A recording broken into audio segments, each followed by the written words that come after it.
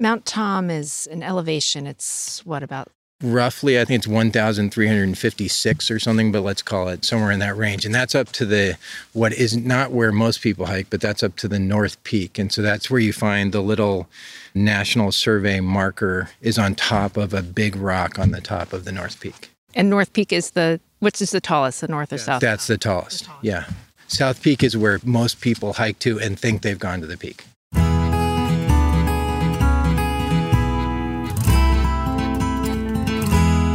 You're listening to Happy Vermont, a podcast about places you love in the Green Mountains state. I'm Erica Housekeeper. Mount Tom in Woodstock isn't a particularly tall mountain, but its environmental legacy, easy public access, and central place in the community are monumental. Mount Tom is where you'll find miles of trails, beautiful views, a shining mountaintop star, old carriage roads, a cabin built by the Girl Scouts in the 50s, and the Marsh-Billings-Rockefeller National Historic Park. It's the only national park in Vermont. Mount Tom is also where the American environmental movement was essentially born 160 years ago. When I think about forests or natural areas that are a centerpiece of a community, I can't think of many that are actual mountains. I mean, yes, you have Mount Mansfield in Stowe, you have Jay Peak in Jay, Mount Equinox in Manchester, and Burke Mountain in East Burke. These are big mountains that towns closely identify with. But Mount Tom is different, and I wanted to find out a little bit more about what makes this place special. One of the nicest things about Mount Tom is that you don't need to drive to it to access the trails. You can get there on foot easily, to a national park no less, from Woodstock Village. You can walk to the trailheads from Mountain Avenue, River Street, or from the entrance of the Marsh-Billings Park on Route 12. I learned in putting this episode together that Mount Tom is kind of a complicated place. It has multiple landowners with different parcels, each having their own feel and identity.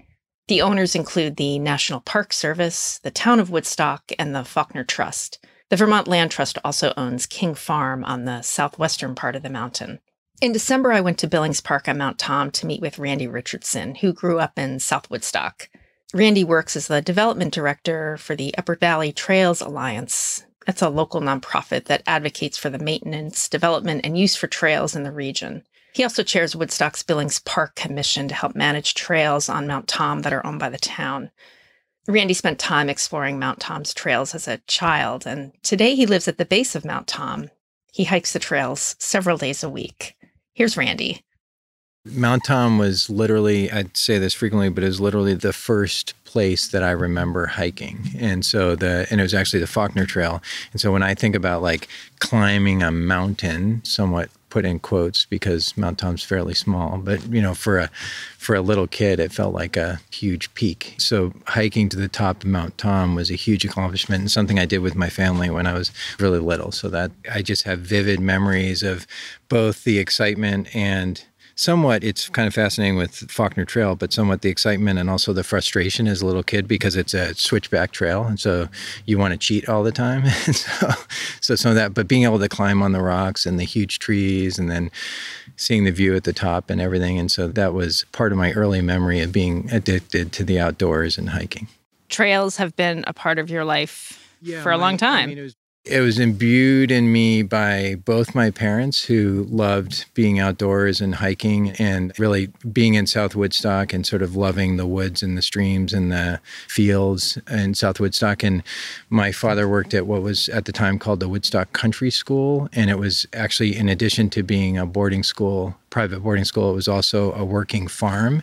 So we worked on the farms and we're in the woods. And I literally walked across through the cow fields to get to my bus to take it into school and that kind of thing. And so, so we just fell in love with being outside in Vermont and nature and farms and all of that. You're now development director at the Upper Valley Trails Alliance. Correct. So how long have you been with? So I started in 2016, which is kind of hard to believe because it feels like time's just flown by. But so I started in 2016 and I work as development director, which means my primary responsibility is I'm in charge of helping to raise the funds because we have to raise literally our entire budget every year. It's the nature of a nonprofit and what we do. But then I also do kind of everything because we're only a staff of 4 full-time people. And so that means that I'm involved with everything from building trails to working with our youth programs, particularly our high school trail corps. And so getting outside, and that's really what I wouldn't have taken the job unless a significant portion of it was also going to be outside. So, and working on trails. And that's what attracted me to it, was both helping to spread the word, improve trails, maintain, sustain trails, and particularly increasing access to trails throughout the Upper Valley. And that's really what we do and what our focus is. And so that's what I do at the Trails Alliance.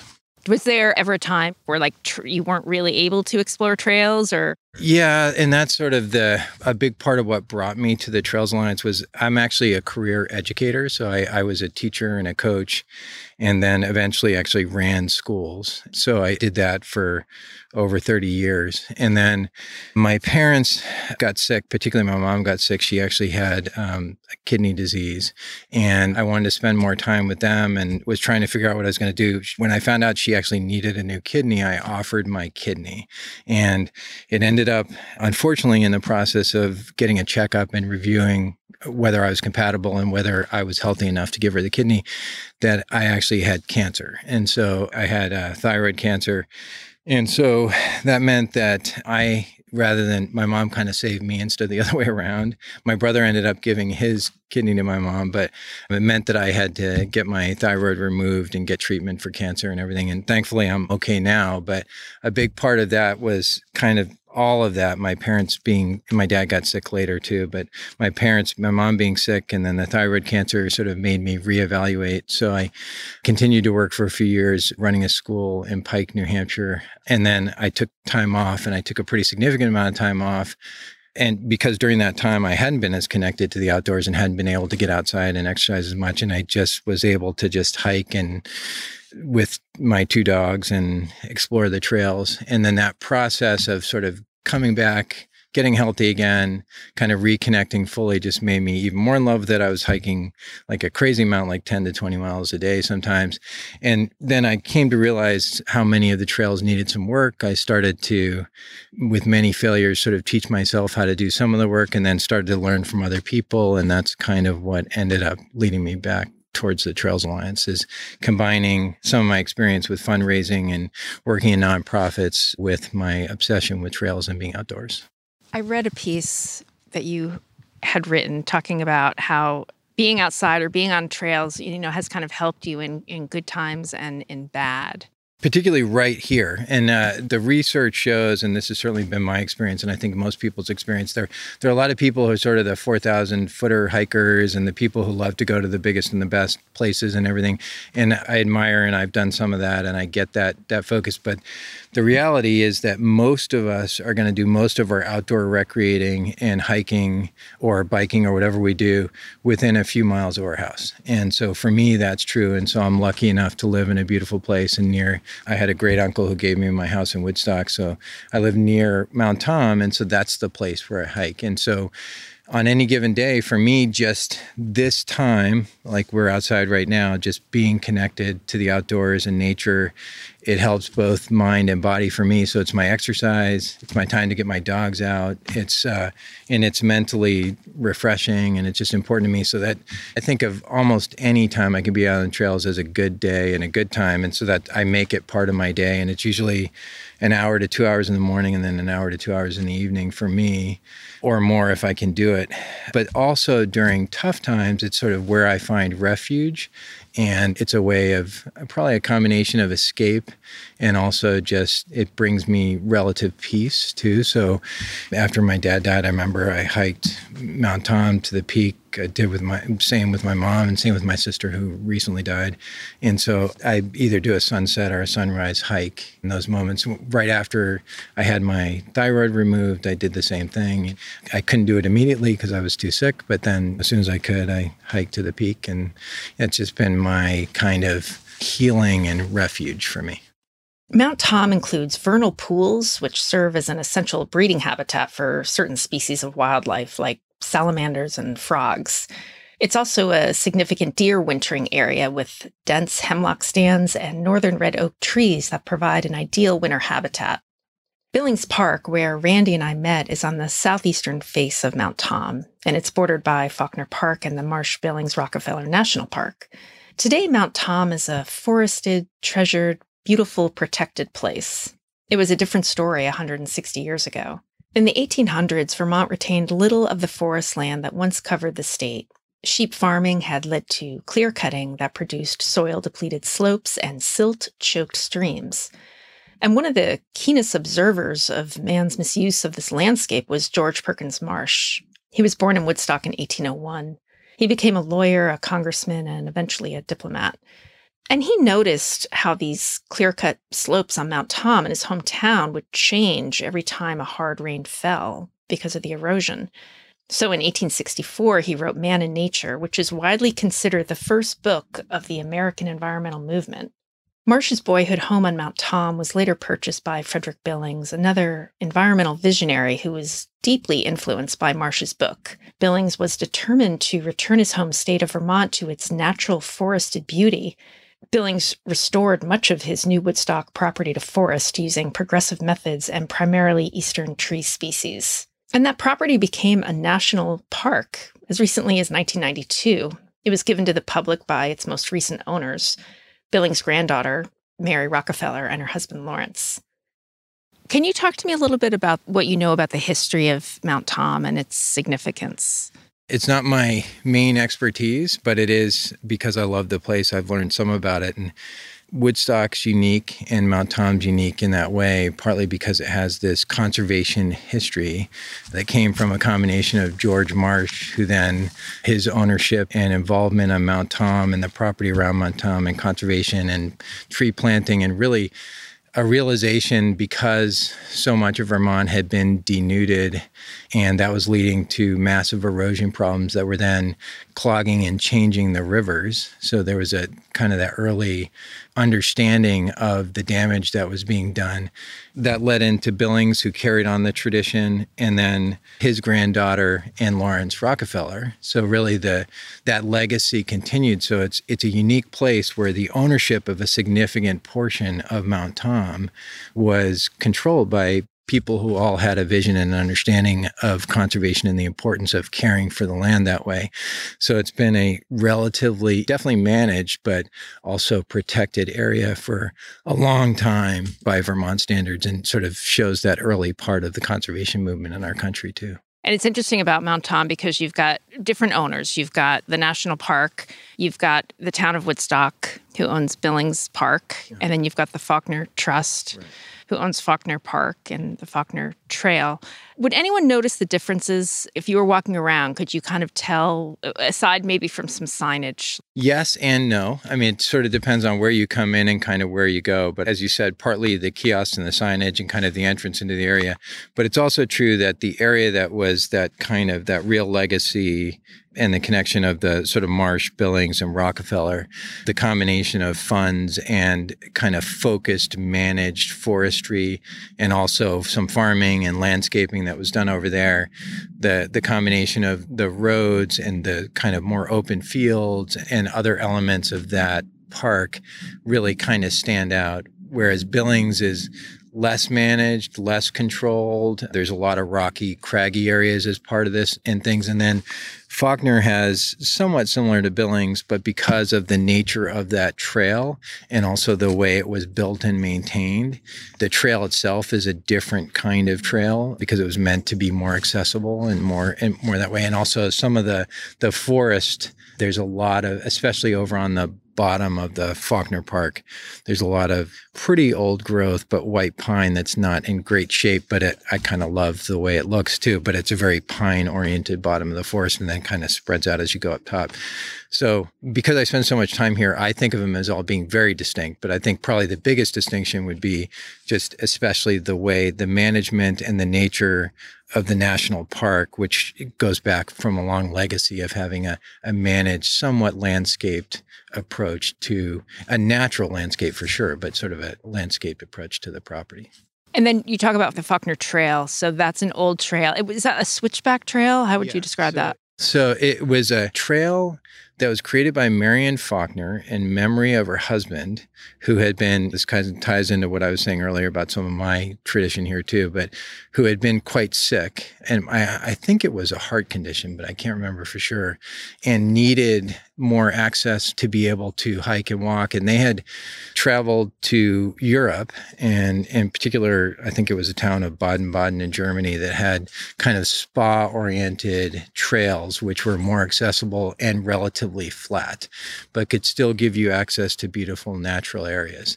And so that was the vision for the Faulkner Trail, was to create a trail that could be, wasn't going to be fully wheelchair accessible, that could be hiked by almost anybody, is to have it go switch back to kind of snake up the mountain. It has to go, you're trying to maintain a grade that's around 10% or lower. And so that means you have to keep going back and forth and sort of slowly winding your way up the mountain to be able to maintain that grade. And so it was done mostly for the accessibility and health reasons, but from a trail building standpoint, by today's standards, it's actually a really good way to build a trail, because you're cross slope and it allows the water to sort of fall across the trail instead of what the problem that happens with trails where the water runs down the trail. And so it's a very well built and well designed trail in many ways.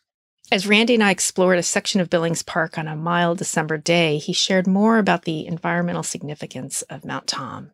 The Faulkner Trail is probably the most popular route to climb to the South Peak, and that's where the Mount Tom star sits. If you strolled around Woodstock on a winter evening or driven on Route 4 at night from the interstate, you've probably seen the star lit from Mount Tom. The star was originally a cross that was put up on Mount Tom in the 1940s, shortly after the end of World War II. It was put up there by employees of the Woodstock Electric Company to welcome home GIs. The cross was later converted to a star in the 1950s. In 2024, the wooden star is being replaced with a sturdier galvanized steel version with 100 LED lights. The new star will be designed to last another 100 years, so it can be enjoyed for generations to come. Norm Freites moved to Woodstock in 1968 when he was a boy. He fondly remembers the comfort the lit-up star gave him throughout his childhood. He's now a member of the Woodstock Rotary, which has overseen the maintenance of the star for many years. I met Norm in his office in November. He was right in the middle of the Rotary's fundraising campaign to replace the Mount Tom star. The goal was to raise $120,000 by the start of 2024. Here's Norm. The businessmen who put the star up there maintained it for many, many years. And then they turned it over to the Chamber of Commerce to run. And then in 1985, they asked the Rotary to take over. And so since then, we have kept that wooden structure. It's a very large wooden structure. And interesting, the same utility poles are in the ground. Now, most of the remain structure has been replaced over the years. And we've had a lot of local contractors and electricians that have been involved with the project since 1985. It's funny because I'm not really sure how far away you can see it, because people's houses are situated. I know from my kitchen window, I can actually see it, but I don't know distance-wise how far you can see it. But it's quite a ways, and you can definitely see it when you're coming in from the east going west on Route 4. It's kind of the first thing you see when you're driving and looking into Woodstock. And it's very much a symbol of community for Woodstock. It really is. The terms are unity in the community. It's a beacon of light. It's a welcome home. I hear a lot of those comments, and for me, it is. Do people seem more supportive of it now because it's like, oh, this is so old and we want to keep this going for the future? Like, is there sort of maybe a renewed sense of appreciation? Exactly. That's what I really feel, that there's a renewed sense of appreciation for the star. And, we did this history of the star, and so many people had no idea as to how long. They couldn't believe that it's been up there that long. The star is located on land owned by the Faulkner Trust, which owns Faulkner Park on Mount Tom. After Norm and I met, the Rotary reached its fundraising goal several weeks before Christmas. The plan is to replace the star on Mount Tom sometime around the 1st of May. The star is on the south peak of Mount Tom, where you can hike and find scenic views overlooking Woodstock. As Randy mentioned at the start of the interview, the highest elevation of Mount Tom is actually the mountain's North Peak. The North Peak is located in the town's Billings Park section of Mount Tom. It's overseen by the town's Billings Park Commission, which Randy chairs. So let's go back to my conversation with Randy at Mount Tom. Can you talk to me about what the Commission does and kind of its vision for the future?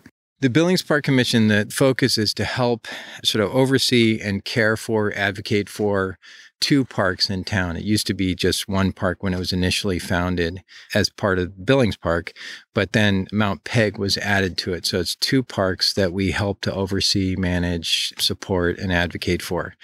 And that's really what we're trying to do. And we're trying to think of it from a conservation standpoint, outdoor recreation standpoint, educational standpoint. The idea is how to maximize the benefit of these 2 parks for the town.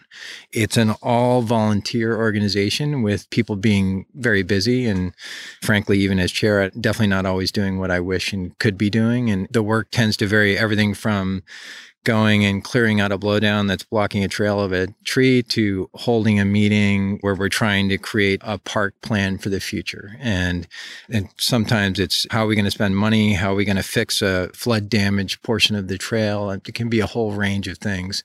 Right now, we're in an exciting place where we're going to have an opportunity, thanks to the good work of people at the national park, to sort of team up and renovate and repair some of the Billings Park trails with some funding that's some federal funding from a FLAP grant. And so that's going to be a real focus over the course of the next year. And then there's also a lot of, speaking of the environment and what makes Mount Tom special, you've got these vernal pools, you've got interesting forest stands. Can you talk a little bit about that? One thing I always like to try and think about in my role at Trails Alliance and just as a hiker and an advocate for people getting outdoors in general is I think nature is special and beautiful everywhere. And so to me, even if you're walking down a dirt road or it's the sidewalk near your house, if there are trees and you look around and you take your time and you take in the sun and feel the wind and everything. So I just say that in general, but I do think that this is a unique and special and beautiful place. And there's people who know a lot more than I do who also say that's true. So Steve Mortello, who works at the National Park, and Kent McFarland, who helped us who's a biologist for the Center for Eco Studies, who helped us create our plan, they will talk about the fact that this is a special place and it's a combination of the mix of geology. And you mentioned sort of vernal pools. There's also a dry oak forest near the peak up here that's not completely unique, but having a relatively well-preserved, fairly old dry oak forest is not common because of the logging and the way things were changed over time. So that's something that's special too. And there are other things in terms of flora and fauna. And also because of the conservation efforts and the careful attention to conservation in the national park that has somewhat spread across the mountain, but it's especially in that area, they've done some management in ways that a lot of places don't, because places that where your primary focus is kind of forestry, partly to make money, whereas mostly there, that wasn't their focus. Their focus was conservation and beautifying the area and maximizing the benefit from a conservation standpoint, and has been literally for over 100 years. And so that's a relatively rare thing that has allowed for some preservation and conservation in ways that you don't see in too many places in the state. Can you talk about the greatest threats to the trails on Mount Tom? We want to have as many people benefit from the trails as possible, both local and visitors. It is true that we've seen a significant increase, and so that's wear and tear on the trails. We generally are going to manage that more by just making the trails harder and better and making sure that they're well designed and well built. And really, if that's true, then more hiking is not necessarily a problem because it can harden the trail. It's actually there, as long as you do the right things, then that can be okay for a trail.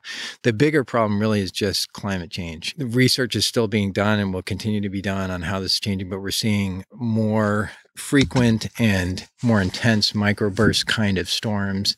We've had 200-year floods in a 12-year period in this area.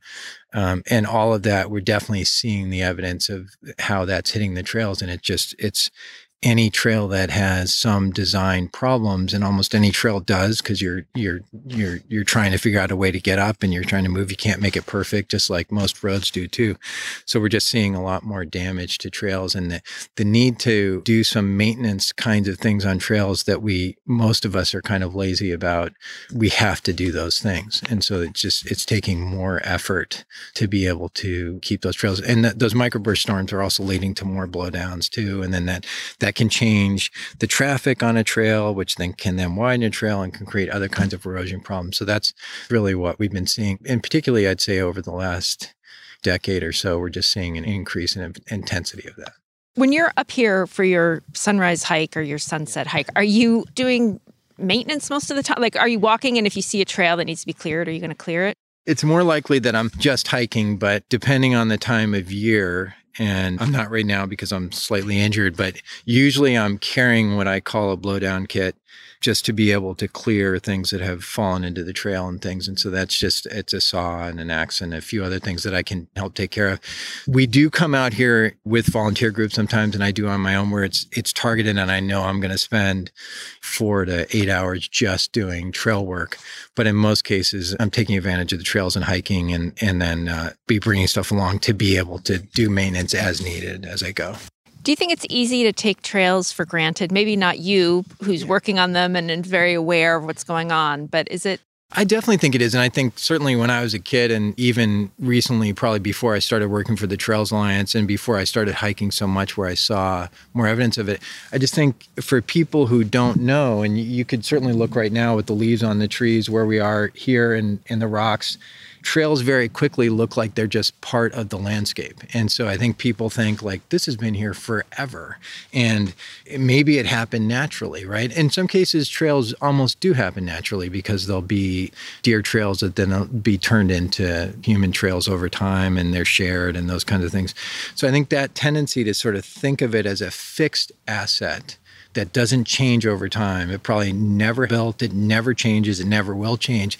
In some ways, in my current role, I don't understand that and it's frustrating. I do understand it. It makes sense that people think of it that way. And I've had people, I think of it as kind of funny, but we're with a stone staircase that looks a little rough and it's kind of built and we put it in that they'll say, how did those stones get there that way? It's like, well, it was many hours of very hard work to put those stone staircases there. But I do understand, but I think that's why. It kind of makes sense. People think of it. And also trails don't have a lot of structure. They're built up bigger structures like many things. Just it's a structure that kind of just blends in against the landscape. And so, and often you don't see anything that looks built.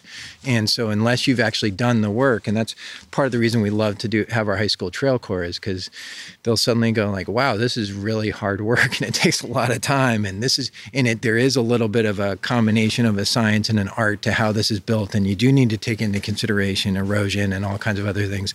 But it's hard work to both build them and then maintain them and rebuild them and all those things. And so I think we are always trying to spread the word about the way that that's true. So you're on Mount Tom most days a week, many times a week.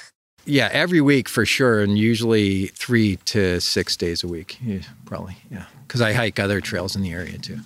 What still surprises you about the mountain? I think the biggest thing for me is the changes in the season, but really even day to day. And so I just find that, it used to be in my younger days that I would only do loops, that I didn't like to go out and back. But often even just going on a trail, an hour's difference and changing direction will give you a totally different view. And you'll see things that maybe you didn't see. So it'll be beautiful moss on a stone, or it'll be an outcropping of mushrooms that you didn't see going one way, but you see going the other way. And I had a wonderful experience with a woman named Meg Madden who's written a book about mushrooms in Vermont.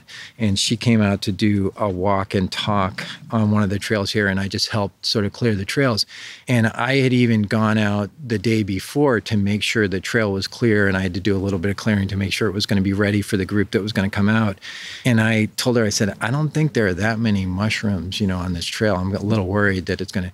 And then she took us out and we saw, I don't know, probably 100 mushrooms. And so it was partly just the way that you look at it, right? And having a different perspective. So it allows you to see things. If you take the time and you go back to a place again and again, you see things that you don't see at earlier times. It's part of what I love about hiking.